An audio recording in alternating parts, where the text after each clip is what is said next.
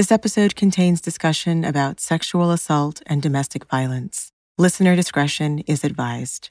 I'll be honest, I think if Louis had fought, or if he had said, I'm sorry, here's what's happening, I think Grace could have held space in some way so their relationship could have continued. This is the AMC Plus Interview with the Vampire podcast, and I'm your host, Naomi Ekperigin, writer, comedian, actor, and all-around vampire obsessive. Every week, we talk about the latest episode of AMC's bold adaptation of Interview with the Vampire. This is some real horror, y'all. Today, we're getting into the 5th episode, titled A Vile Hunger for Your Hammering Heart. But I've decided to call it A Real Grey Garden Situation.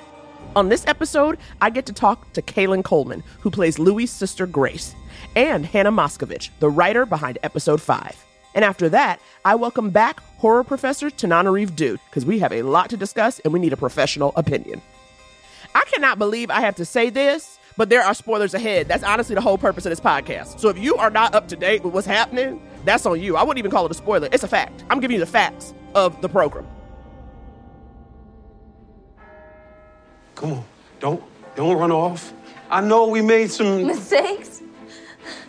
I remember the night I was made, the fire choking me, you carried me out through the flame and the smokes.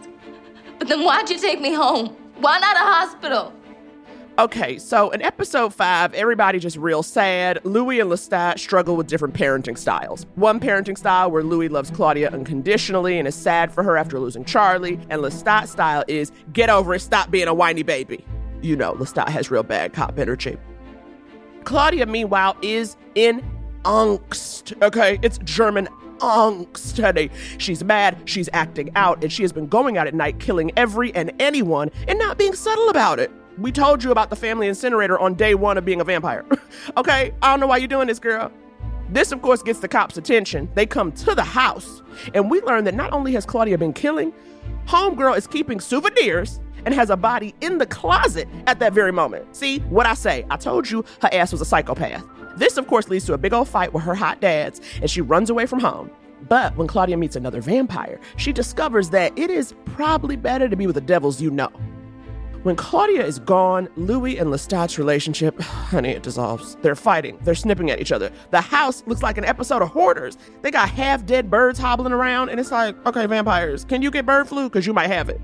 Claudia does come back home, but this ends up leading to a brutal, bloody fight, where Lestat, king of drama, shows Louis that he has the cloud gift, which means he can fly. And we learn this when he grabs Louis by the collar, flies him up 1,000 feet in the air, and then drops his ass to the ground. When you become a vampire, do you also lose all sense of reason? Like, can y'all have any chill? I'm gonna get into all that and more with my first guest. Interview with the vampire writer, Hannah Moscovitch, and actor, Kalyne Coleman. Hello, everyone. We are here with, in front of and behind the camera, queens, Kalyne Coleman and Hannah Moscovitch. Hello, ladies. Hey. Hi. Thanks for having us. Kalyne, will you tell our listeners who you are and what you do? My name is Kalyne, and I play Grace on Interview with the Vampire, Louis' sister. And Hannah, will you tell our listeners who you are and what you do? I'm Hannah Moscovitch, and I'm a writer in the Interview with the Vampire story room. Now, before I get into my hard-hitting questions, because I'm nothing if not ruthless, okay, move over Diane Sawyer. My first question for both of you, if you were given the chance to become a vampire, would you take it? Oh, man, that's a good question. That is such a hard question. Okay, you have not talked about this on set multiple times? Never. I've never thought or talked about it. I mean, it's so wild talking about this in this context with Grace here, because Grace is why you don't become a vampire. Mm-hmm. Like, it's because you lose your family. And like, as soon as you ask, I'm like, my son is 7. I can't be a vampire. Yeah. I have to be his mother, right. You know? And the loss of Grace for Louis is so, it destroys him. Mm-hmm. You know what though, Hannah? Listen, if Grace were to get bitten, they could live into eternity forever. So I would say on some days, Kaylin, the actor, would say, absolutely, I'd be a vampire. But on most days, no, I don't know how good I'd do with the blood and everything like that. So, Right. But I do wonder sometimes, I'm like, do you think vampire blood, like, do you think eating people, like, their blood is slimming?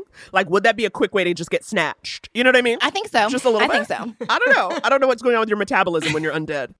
I'm also a TV writer, but it's comedy, so we're not that serious. We don't have the skills that drama writers have. We just come into a room and mostly look at YouTube. You guys have more skills. Like, comedy's harder, I think. I know. I don't recommend it. But tell me about the process of getting on the show, Hannah. How did you pitch yourself as a writer to showrunner Roland Jones? Yeah, I'm a misfit choice. I'm a weirdo from Canada, and he read one of my plays. And then he called me in for an interview, and I was like, I don't know why you're talking to me. But and did you say that in the interview? I don't know why you're talking to me. Is that it? Are you kind of like negging? You're playing like hardball with him? I was like soft killing it. I was like, isn't LA full of writers? Isn't America full of writers? And he was like, and you're hired. Perfect. Yeah. And I did know Anne Rice. So I had read her when I was a teenager, which, then you have like this deep spiritual teenage connection to work that you read when you're a teenager. Like you're so emotional about it. And honestly, I had read a lot of Anne Rice's like pornography, her erotica. So I had like, I had done Canadian teen, Yeah, Hannah. I heard about that. Yeah. And she has some true like erotic writing. And I had like done like a deep teenage, like, oh my God, I can't be allowed to be reading this dive into Anne Rice. So I really knew her work and I had loved her vampires. And I like some horror and some romance. I was just like, wow, I'm all in. Like, I couldn't imagine a better show. Yeah. It's interesting. As someone who loves genre, one of my first scripts was about Black zombies. Wow. I love putting Black people in the genre stuff because growing up, they weren't. Talk about You know what I mean? Like, it was always like first to die, if at all, right? If they were there at all. So I was so excited for this. What my litmus test was, actually, or what I guess felt to me like, they know. It was their mother. It was Louis, Grace's, and Paul's mother. And the way she talked to them, I said, okay, somebody taught them about Black mama drama. They learned the rules from the source. But at the same time, like Kaylin, and be honest, okay, and Hannah's Canadian, so she's automatically more trustworthy than your average Caucasian. Okay. How did, you're in here, the showrunner is white. You're telling a new version of a story that was white, right, when it was first done. Were you nervous at all? Or were you or rather self-conscious? Like, okay, we have to do this right, or what does it look like to do this way? Absolutely. I think I felt so many things. A huge responsibility to, first of all, learn and dive deep into the Creole culture and to free people of color and that culture and history. And let's be clear, this is a whole community and history that I didn't learn in school. Mm-hmm. So actually, this show gave me the gift to dive deeper into a part of my history that I had no idea. The intricacies and the beautiful like music and swagger and all that was happening in that time in Storyville and New Orleans in general. So I felt a lot of pressure to honor those people and to help them feel seen. And I think every step of the way, I wanted to be sure that I could have conversations about relationships, about Black people, about Blackness during this time.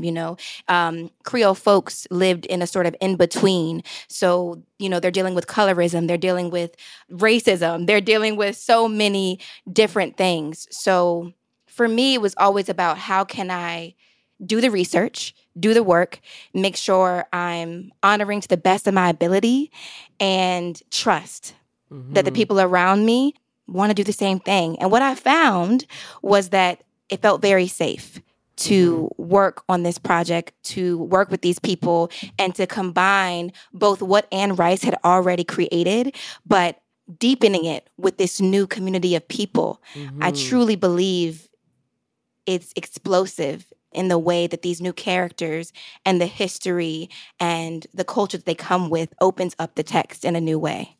Yeah. And honestly, your performance was ridiculous. Like, you're extraordinary as Grace. I really like you write something, but then there's like watching someone elevate it far beyond what you even hoped for. And that is what you did.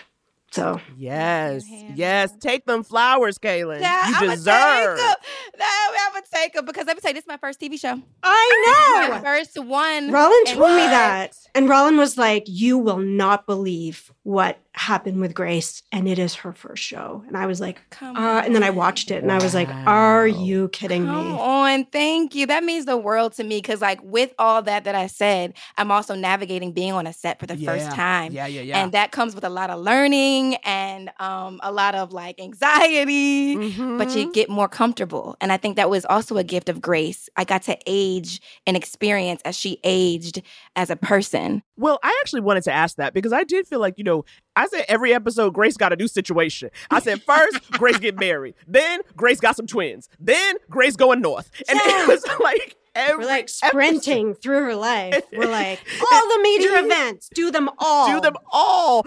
I mean, how would you approach that though, right? Because these moments are largely happening off screen, except for the wedding. Yeah. And so, you come into each scene was like, okay, now I have changed this way.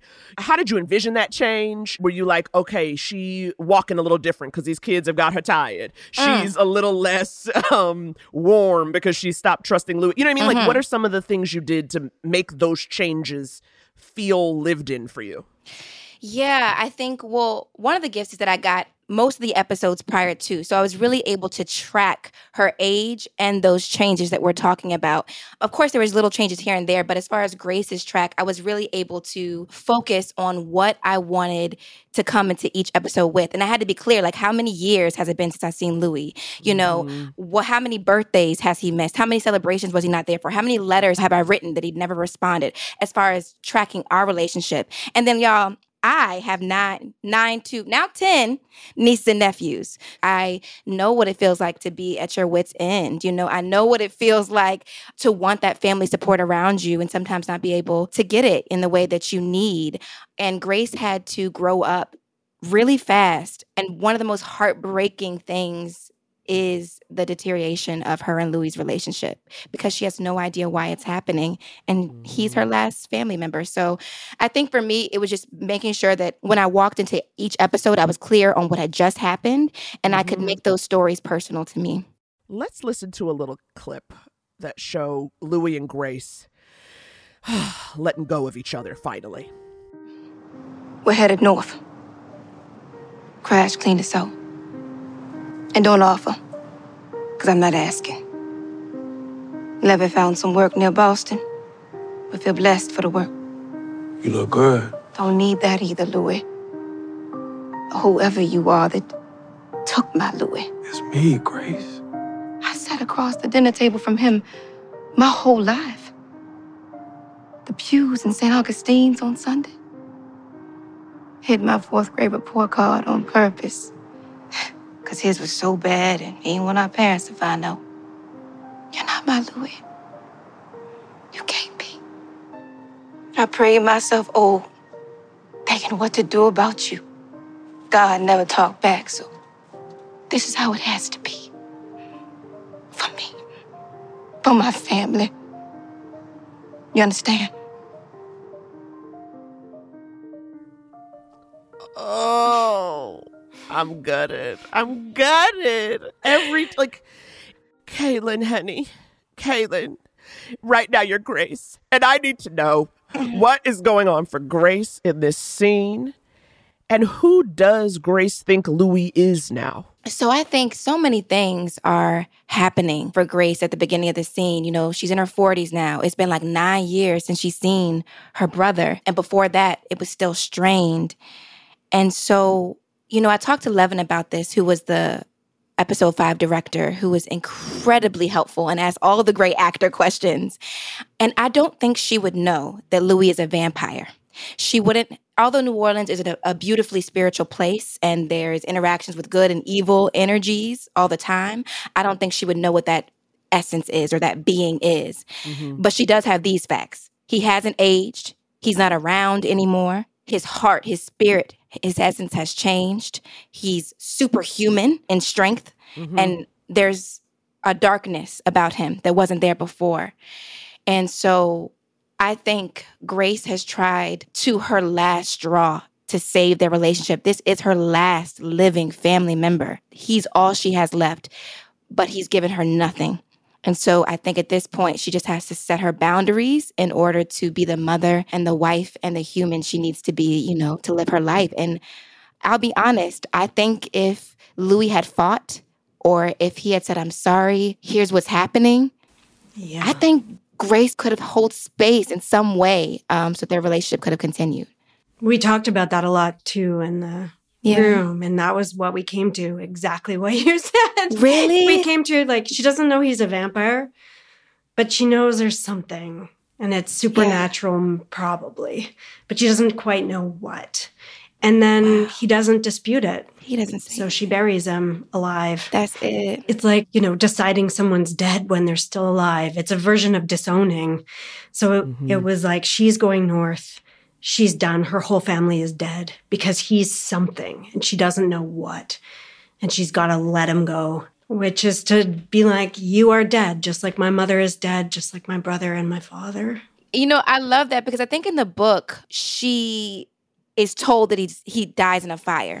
I think he like watches her as an older woman, like visiting his grave. And I love that the writers, you all, gave her the agency to choose the goodbye. And I think that it makes her stronger, I feel, to be able to choose it. Right. Kaylin, did you see any similarities between Grace and Claudia? There is the moment where, you know, right, Claudia shows up at your mother's funeral, at mom's funeral. So that's like the only time you meet her. One of her wishes would have been to be a part of Claudia's life.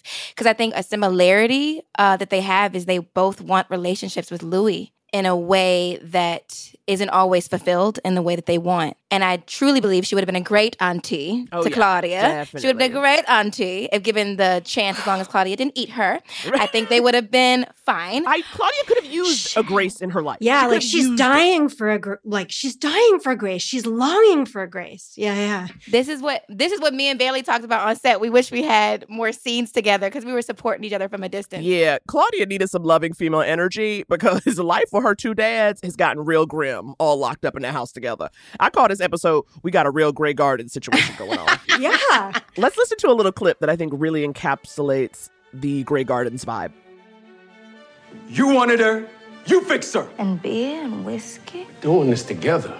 Do you remember our life? How happy we were before her? Happy? We were not happy. An anvil tied around our ankles, pulling us towards the pitch-black ocean floor. Who am I supposed to love?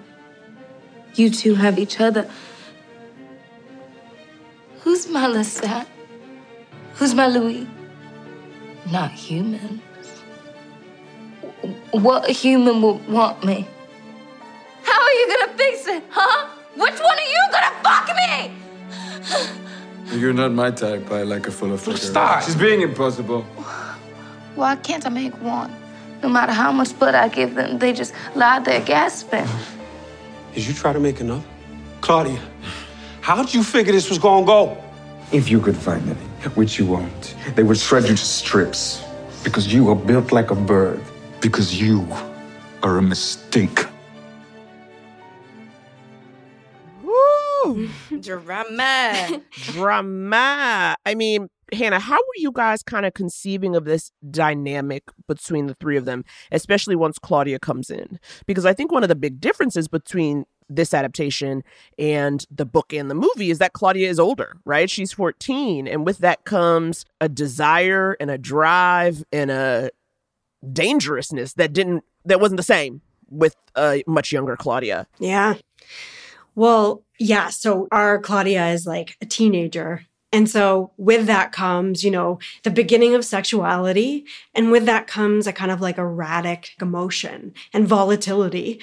And so that was our Claudia, which is different than the book. Although Anne Rice does get there in Paris. So in a way, we pulled some of what happens with Claudia in Paris, where she's obviously becoming an adult and asking questions about sexuality.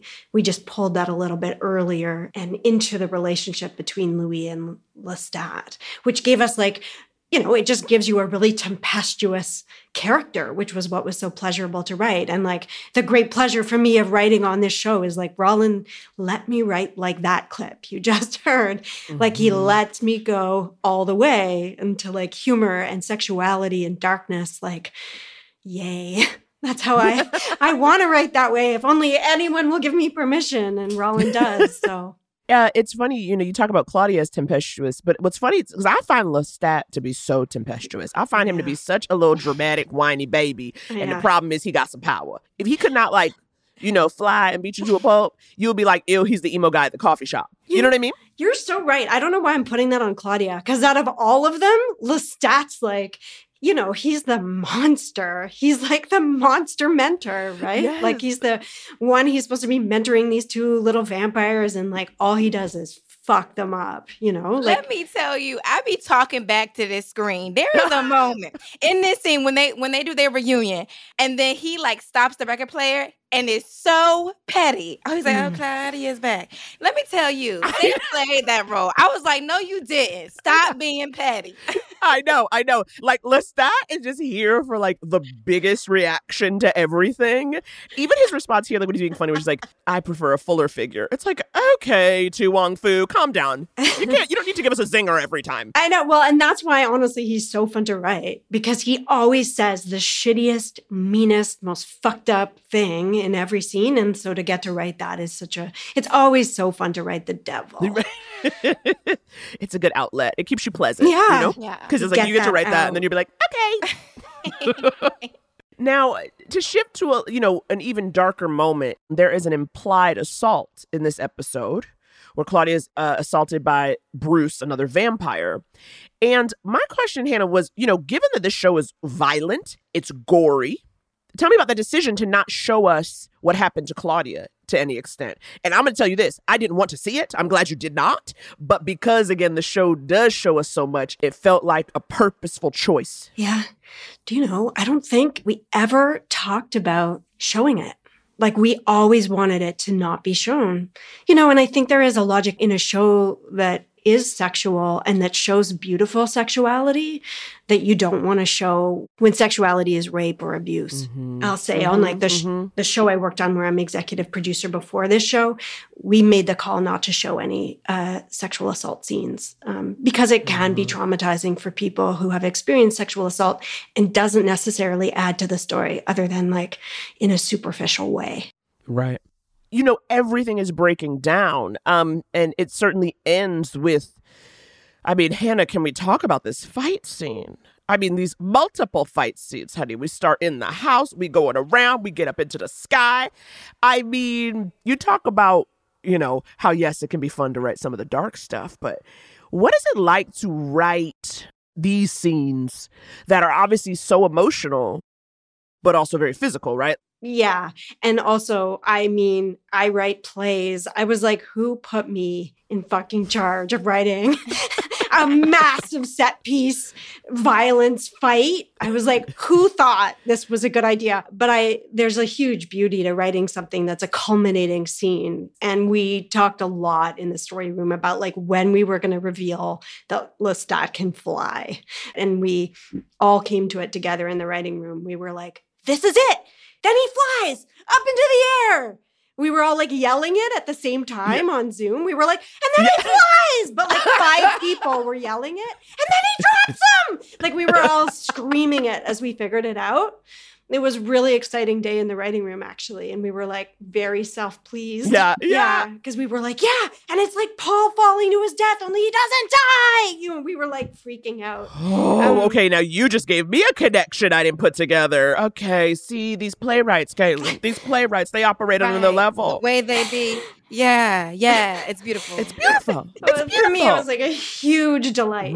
Right. But then also, again, because I'm so petty with Lestat, the way he's like, I'm going to fly you in the air. Oh, yeah. Hold your mangled body and be like, just tell me you don't love me. It's like, Lestat, honey.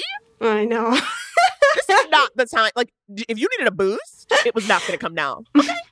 Maybe, like, don't beat me to a pulp and then ask me if I love you. Exactly. Yeah. Exactly. Oh, my God. Do you think Louis actually does love Lestat? You know, I honestly feel like I have to hold on that because I'm scared of spoilers. Ooh. Yeah. Okay, that's tantalizing. Yeah. Ooh, right? I would say yes, he does. I think that it evolves into something else, and now they're eternally connected. I think it's abusive. I think that it's terrible. It's also beautiful in some ways. And so it's just really very complicated. But I do think that there is and was love at some point, you know? It's just complicated. Yeah. Okay, my very last question. I would like us to end with a little segment called A Little Taste, which, you know, is what vampires are all about. Okay. Now, without giving away any spoilers, can either of you give us a little taste of what's to come in future episodes? We just got a couple more after this. Is there a little hint, a little something you want people to look out for? Hannah, you can tell us as a riddle, in the form of a riddle, if you don't want to give it away. I mean, what's to come in 106? This next episode is like a fucking beast. I just can't wait. It's like a psychological game, this next episode. I'm super interested in and excited for the audience to like hit the 106 of it. You know, I think there is nothing left to be said. That sounds... I'm going to leave it to the writers in the room, okay? Yes, y'all, strap in for 106. Kaylin, Hannah, thank you so much for taking the time to talk to me all things 105. This was so beautiful. Thank you. Thank you, Naomi. Those two just kept blowing my mind. The parallels that these writers are bringing us, honey. The parallels, the artistry. But honestly, I just had so much fun, and I want to spend a night out on the town with them. Kaylin, Hannah, DM me, sis. Let's meet up. I'm serious, you guys. Seriously, let's hang out. Okay, sorry, that was not for you, the listener. That was between me, Hannah, and Kaylin, okay? But you know what is for you? Another check-in with horror connoisseur Tananarive Due. She's a professor of Black horror and Afrofuturism at UCLA and has so much insight into all things monsters. After we spoke with her in episode 1, we knew we had to get her back on the pod, honey. Professor Tananarive Due. Welcome back.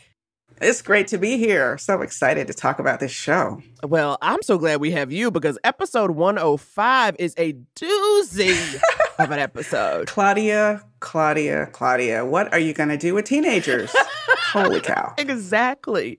Now, as you know, I am a journalist. My questions are always hard-hitting, incisive. And so with that, my first one is, if you were a vampire, where would you hide your victims' bodies?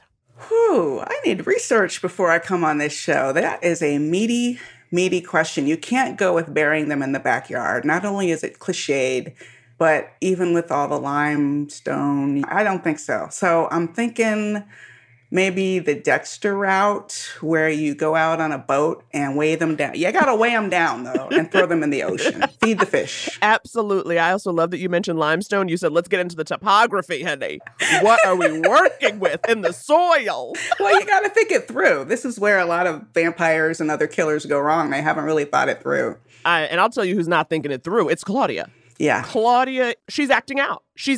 Let's just put it that way. Wild and out, just completely out of control. And it's so funny because as listeners probably know, she was only supposed to be 5 in the novel. So they aged her up. But it's so interesting how it seems like, yes, it's teenagery to behave the way she's behaving, just like, you know, throwing her chicken bones everywhere as she's walking around town. But it's also very 5-year-old behavior. It's almost like she's a blending of the ages. Like, I mean, I totally believe that behavior as a teenager, but it also tracks if you're 5. Right. There's a lot of petulance there, definitely. Yes. But can you relate to Claudia? Is anything about teenage vampire Claudia reminding you of teenage Tananarive? Oh my gosh, no. I was such a goody-goody. Are you kidding me? If I were a vampire at Claudia's age, I would have been like the most polite. I would have been like, you know, Louis not wanting to kill people. Like, oh, do you mind if I just have a little taste? I swear, it's just not going to be a little bit. I would have been so not in my power. And I have to say, in a weird way, I kind of admire Claudia that she is in her power. I mean, horror is transgressive, and that's a transgressive thing for me to say. So I'm just going to say it. If you are a vampire, you are at the top of the food chain. Okay, so you're killing people and strewing bodies all over the place. That's your prerogative. Okay, Professor Dew is here to transgress, honey. She said, I'm going to be transgressive, and I'm going to say, throw the bodies wherever you want to throw the bodies. I mean, there are obviously safety concerns, and it's going to scare people and probably end up getting you driven out of town and all that kind of thing that, of course, parents are worried about. And she didn't ask to be a vampire, by the way. So you break it, you bought it kind of situation with her. Well, I think that's so true, but I think that's something that was so interesting to me. I was like, it's so wild to me how quickly Claudia gets on board with her new life. You know what I mean? Like, the last thing she knew, she was in a corner waiting for the flames to take her. And next thing you know, she got these two dads and she living in a mansion in Storyville. And it's like, you have eternal life now. Go eat some people. And she really does not take much pushing. No. And that's one of the great things I love about child characters in horror. I write a lot of child protagonists, and the thing that I love about them is they adapt. That's why they survive. Like, the parents are telling you, well, that can't be true. There's no one in the house. The kids, I saw the thing in the house, right? But children adapt. They're like, oh, okay, now there's a demon. What do I do? Let me go get my demon killing kit. And I do think there is a little speck of realism. Yes, they're going to have trauma. Yes, they're going to be in therapy. But if you flip a child's world upside down in a lot of ways, especially depending on the age, they will adapt to that faster than an adult will. Child, they're used to changes constantly. Their bodies are changing. Nothing's staying the same for a child. It's like the world is all about adaptability for them. So I do think there is some truth in that child spirit running through Claudia for sure. That definitely makes sense. I also think, though, what we do find out towards the end of the episode is that she is still mourning. In a way, the episode starts off a little campy even, with Claudia hiding remains in all these random places and sort of the wackadoo running around, as the cops come around and her kind of like frantically hiding things. But there is a mourning. She's like mourning her lost childhood. She's mourning the loss of her human life. Louis is constantly in a state of mourning and grappling and tortured. And what do you think it is about vampires, specifically, of all the monsters, that they tend to be the most grief-stricken? Why do they work as metaphors for grief more so than, say, a werewolf or a swamp thing or a zombie? That is an amazing question. That sounds like a dissertation, the answer to that one. So zombies are just gone, right? So they don't care. They're not even the person anymore. You don't see grief in zombies. The werewolf is a bit of a tortured creature, but because werewolves aren't sexy, we don't really care. I mean, yes, the Wolfman, classic horror. You always feel sorry for those classic monsters because whether it's Frankenstein's monster or the werewolf, none of them asked for it. And I do think that a lot of these horror monsters are playing with the aspects of adulthood and growing up that we want to separate ourselves from. Vampires especially have to do with that sexual attraction. And this whole thing about being balanced at the edge of a hunger is very, very real. So I really think the tortured nature of the vampire is something a lot of people relate to on a personal level. We've all had drives and hungers that we know aren't good for us. That we have to fight, that we have to suppress within ourselves, that sort of monster within. And the sexual nature of so much vampire lore, I think also makes it that much more personal. Right. That makes sense. Okay, I love that you were like, that's a dissertation worth? I'm going to give you a dissertation. Talking about that, the sexual nature of vampires, the idea of them as this forbidden fruit. We see this moment, though, in episode 5 with Claudia, where she suffers an assault at the hands of the vampire Bruce that ultimately drives her back home to the devils that she knows, right? She wants to strike out from Louis and Lestat. And then when she finally meets another vampire, it is heinous. It is. What do you think of that? Like, what do you make of that story point? I think, again, that really parallels true life adolescence very well. Think of someone who runs away because they don't want to live under the rules of their parents and they think they're finished and they're grown, so they're going to go out and make their own way. And then tragedy of some kind strikes. But in Claudia's case, and I want to say as an aside, I really appreciated the way that assault, whatever she suffered, was kind of kept to our imaginations. Mm-hmm. I feel like they took care, because that is something that takes people out of horror. When you're watching real life trauma happen, whether it's racial trauma, like a lynching, I was so glad we didn't see the lynching as horror, even though you could have gotten away with it in that time period. I'm really, really glad that we don't see a sexual assault as horror, because we get those things are horrible and those things really happen. And in fact, those things have happened in some cases to people who are watching this right now. Mm-hmm. So the more you can sort of take a step back, let the viewer use their imagination. We get it. Claudia fell in with the wrong guy. She thinks she's building community with another vampire, right? And then he's a monster. And so that is an opportunity for her to sort of not only realize that she still needs protection, but also to ask herself, what kind of monster is she going to be? She's balanced between the sort of sensitivity and reluctance of Louis and the just grand, I don't give a damn of Lestat. And she has to figure out, who is she really? This guy she met out in the world ain't it. That ain't it. So if it's not that, then what is it? And let me go back to where I can sort of lick my wounds a little bit and figure this thing out. Maybe family isn't so bad. Right. And we see, though, in present day in Dubai, the pages of Claudia's diary where she did write about the assault are ripped out. Let's listen to this clip between Malloy and Louis. There are 4 pages torn out. I'll repeat myself. I will not exploit her. Did she tear them out? Doesn't seem like something she would do. It's clear what happened.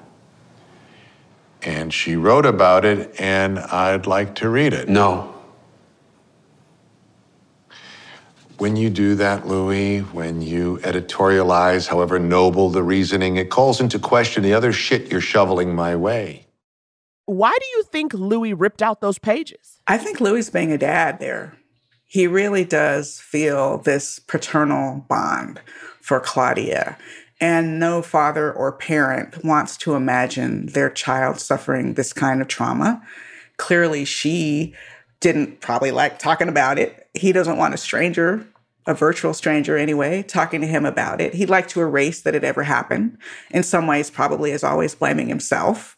I mean, how many times must Louis have asked himself if Claudia might have been better off if he had let her die in the fire? Mm-hmm. I can totally get why Louis, as a father, like feeling like a father, does not want to go there. Right.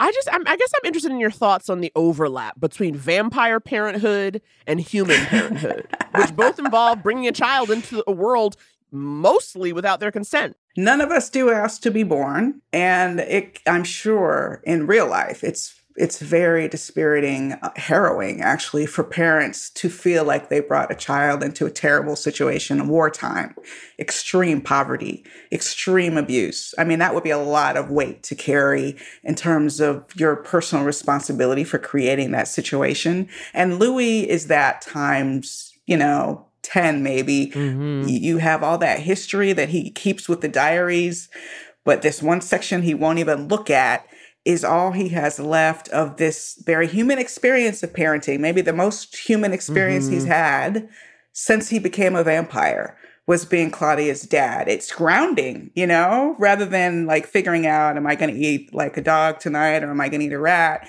You're going to let me try to do something for Claudia. Let me try to give Claudia a life lesson. Let me try to steer and guide Claudia. It can become sort of a reason for existence. A parent who loses that relationship with a child will absolutely sometimes fall into a deep depression and wonder, what was this all for? Just by virtue of the fact that Louis has these diaries, it calls into question where Claudia is in the present. Even the fact that these are his, when we know she is someone who wrote down everything, you would think that these diaries were very important to her, right? To hold her own.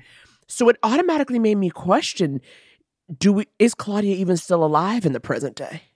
I don't know. My suspicion is that she might not have ended up well. Right. Well, also, it ain't good. And even if she is alive, it's like, she don't talk to Louis no more. Right. If she's alive, I imagine it was one of those things where she just left everything behind. You know what I mean? Like, she left him in the dead of night and was just like, forget it. Like, all I'm taking is what I got on my back, whatever that is. And she just bounced. And so all he has then are the diaries. True. Okay, we have to pivot, okay? Because, we don't have a lot of time. And we got to talk about the end of this episode. Because the climax of this ep is this heinous, horrible fight between Louis and Lestat that is precipitated by Claudia's return. Mm-hmm. And it is brutal. What were your just give me your first thoughts, your reactions to the brutality of this fight between these two people who are supposed to be so deeply in love? Well, anyone who's been paying attention to Lestat's psychology should not be surprised that I feel like his explosion has been a long time coming. He has been just barely keeping it together. We saw what he was capable of from the very first episode. And as with happens in domestic violence, it all starts out with the courtship and it's all rosy and, oh, you're beautiful and, oh, you're this and, oh, you're that. But after a few years, or in the case of a vampire, maybe a few hundred years or a few decades, you revert to your core. You're not putting on a mask around anybody. You're who you are. And that fight is exactly who Lestat is. Now, some people might argue that the rage is fueled by love or whatever, but I think that's a story he tells himself. It's not even rage. It's like this abandonment that he has in terms of his own power and his capacity for violence and his jealousy of Claudia. And make no mistake, that is part of what was fueling all of their conflicts is, I think, jealousy, obviously. It was just two of them. Why do we have to have this kid? Even more so when she's older, with a 5-year-old, maybe you can kind of see it. But he practically brought this whole other grown woman in this house. Yes. And is giving her so much attention and constantly correcting Lestat and constantly chastising Lestat. And Lestat was like, you know what? I'm over it. Yep. So I'm not justifying it, but I'm saying that it shouldn't be a surprise. That's been a long time coming. Absolutely. And this fight ends with Lestat flying into the air, holding Louis by the collar. I have waited, Louis. I have patiently waited in vain for you to love me as I love you. Just say it. Say at the start, I am never going to love you. It would help me a great deal to hear that from your lips. Your quivering, hateful lips. Call me!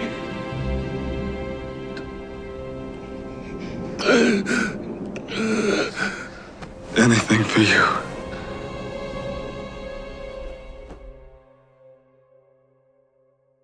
And he drops him thousands of feet to the cement below. Okay? Yeah, that's love. Exactly. It's like that song. What's that song? It's like, what is love? Baby, don't hurt me. That's what this is. That's what exactly. This is. It's like, good Lord. Exactly. Isn't it interesting, too, that he has waited until this moment, this fight, to show Louis that he can fly? I know. That was a surprise. It's like, oh, we're doing this now? So in some ways, it shows a great deal of restraint because Lestat had more power than we even knew he had through the whole series. And Louis did not know the extent of his powers. And I would think that Lestat kept that close to the chest because it's an advantage, and it's an advantage that he could spring when it suited him. He showed Louis a mask, like part of who he was, but not all of who he was. A Phantom of the Opera mask. It's a Phantom of the Opera, a half mask. Exactly. And I don't understand all the reasons Lestat is so convinced that he's in love with Louis. Was he a challenge? Is he attracted to his purity of spirit, like something that he yearns for but can never have again? I think that's part of it. Yeah. But whatever it is, it's this toxic version of love. And yeah, it's very frustrating, I guess, if you feel like you love someone and they don't love you back. But You can't throw them out of a window or drop them from thousands of feet in the air. You just can't do it. Facts. Hot take. Hot take. You can't throw someone. You can't. Thousands of feet. I mean, this is just me. I'm just saying, though, for me, that's not right. Okay. You know what? You've given me everything. You've answered every question.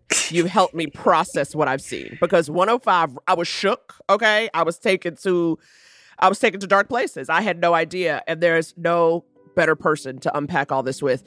Professor Tananarive Due, I'm having you back, okay? Because we got to talk about the finale when it happens. Because I know if 5 got me like this, the finale gonna have me just on the floor. Oh, it's coming. Thank you so much, and I can't wait to talk to you again soon. Thank you. Whew, honey, I was in a raw emotional place, and I needed this conversation. Now, before we go, I have some vampire history to share with you, because we all know vampires go way, way back. But most of us only know the male vampires, Dracula, Angel, Edward, so many men. But you know what? There are historic female vampires too. Claudia is not alone. One of the earliest and most important vampire stories in literature is Carmilla, an Irish novella from 1872, written by Sheridan Le Fanu. It predated Bram Stoker's Dracula by 26 years, y'all. Carmilla was first. The novella focuses on a young woman who is being hunted by a female vampire named Carmilla. And yes, you're thinking, wow, that sounds gay. And yes, you'd be correct.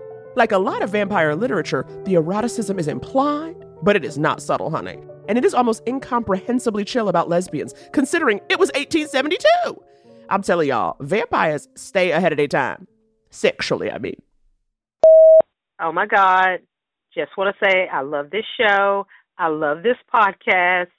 I'm freaking out. I want every episode now. It's so good. My question is Louis going to eat Malloy? Like, literally. Is he just going to kill him at the end? I mean, he asking for it. He really is asking for it. He's old. He's a smart ass. Is he going to kill him? That's my question. Love this show. Oh my God, I love that you are leaving me voicemails. And this is a very good question you are asking. But you know what? You just gonna have to wait and see. You think I'm gonna give you some early spoilers? That's not how we do on the pod. Look, you wild, but I love that you love the show. And you know what? I want more from all of you. Come on now. We are in a dialogue, honey. Please call in with your reactions and thoughts to 888-788-VAMP. That's 888-788-8267. And your message might even be included right here in future episodes of the podcast. Next week, we're joined by director Levin Atkin to talk about all things episode 6. We'll also welcome back Jewel Gomez, author of the vampire novel The Gilda Stories. Get ready to discuss some fucked up vampire family dynamics. Thanks for listening to the AMC Plus Interview with the Vampire podcast. Watch new episodes of Interview with the Vampire every Sunday night on AMC or stream it early on AMC Plus.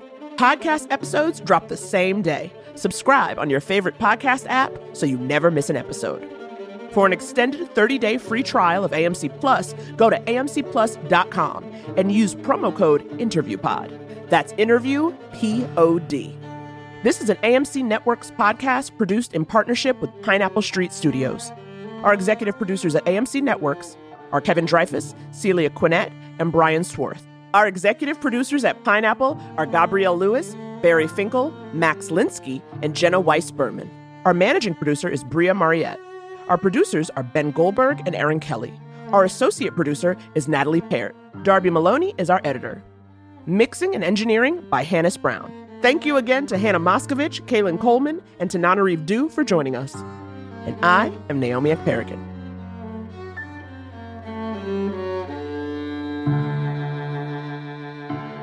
The views, information, or opinions expressed during this podcast are solely those of the individuals involved and do not necessarily represent those of AMC Networks and its employees.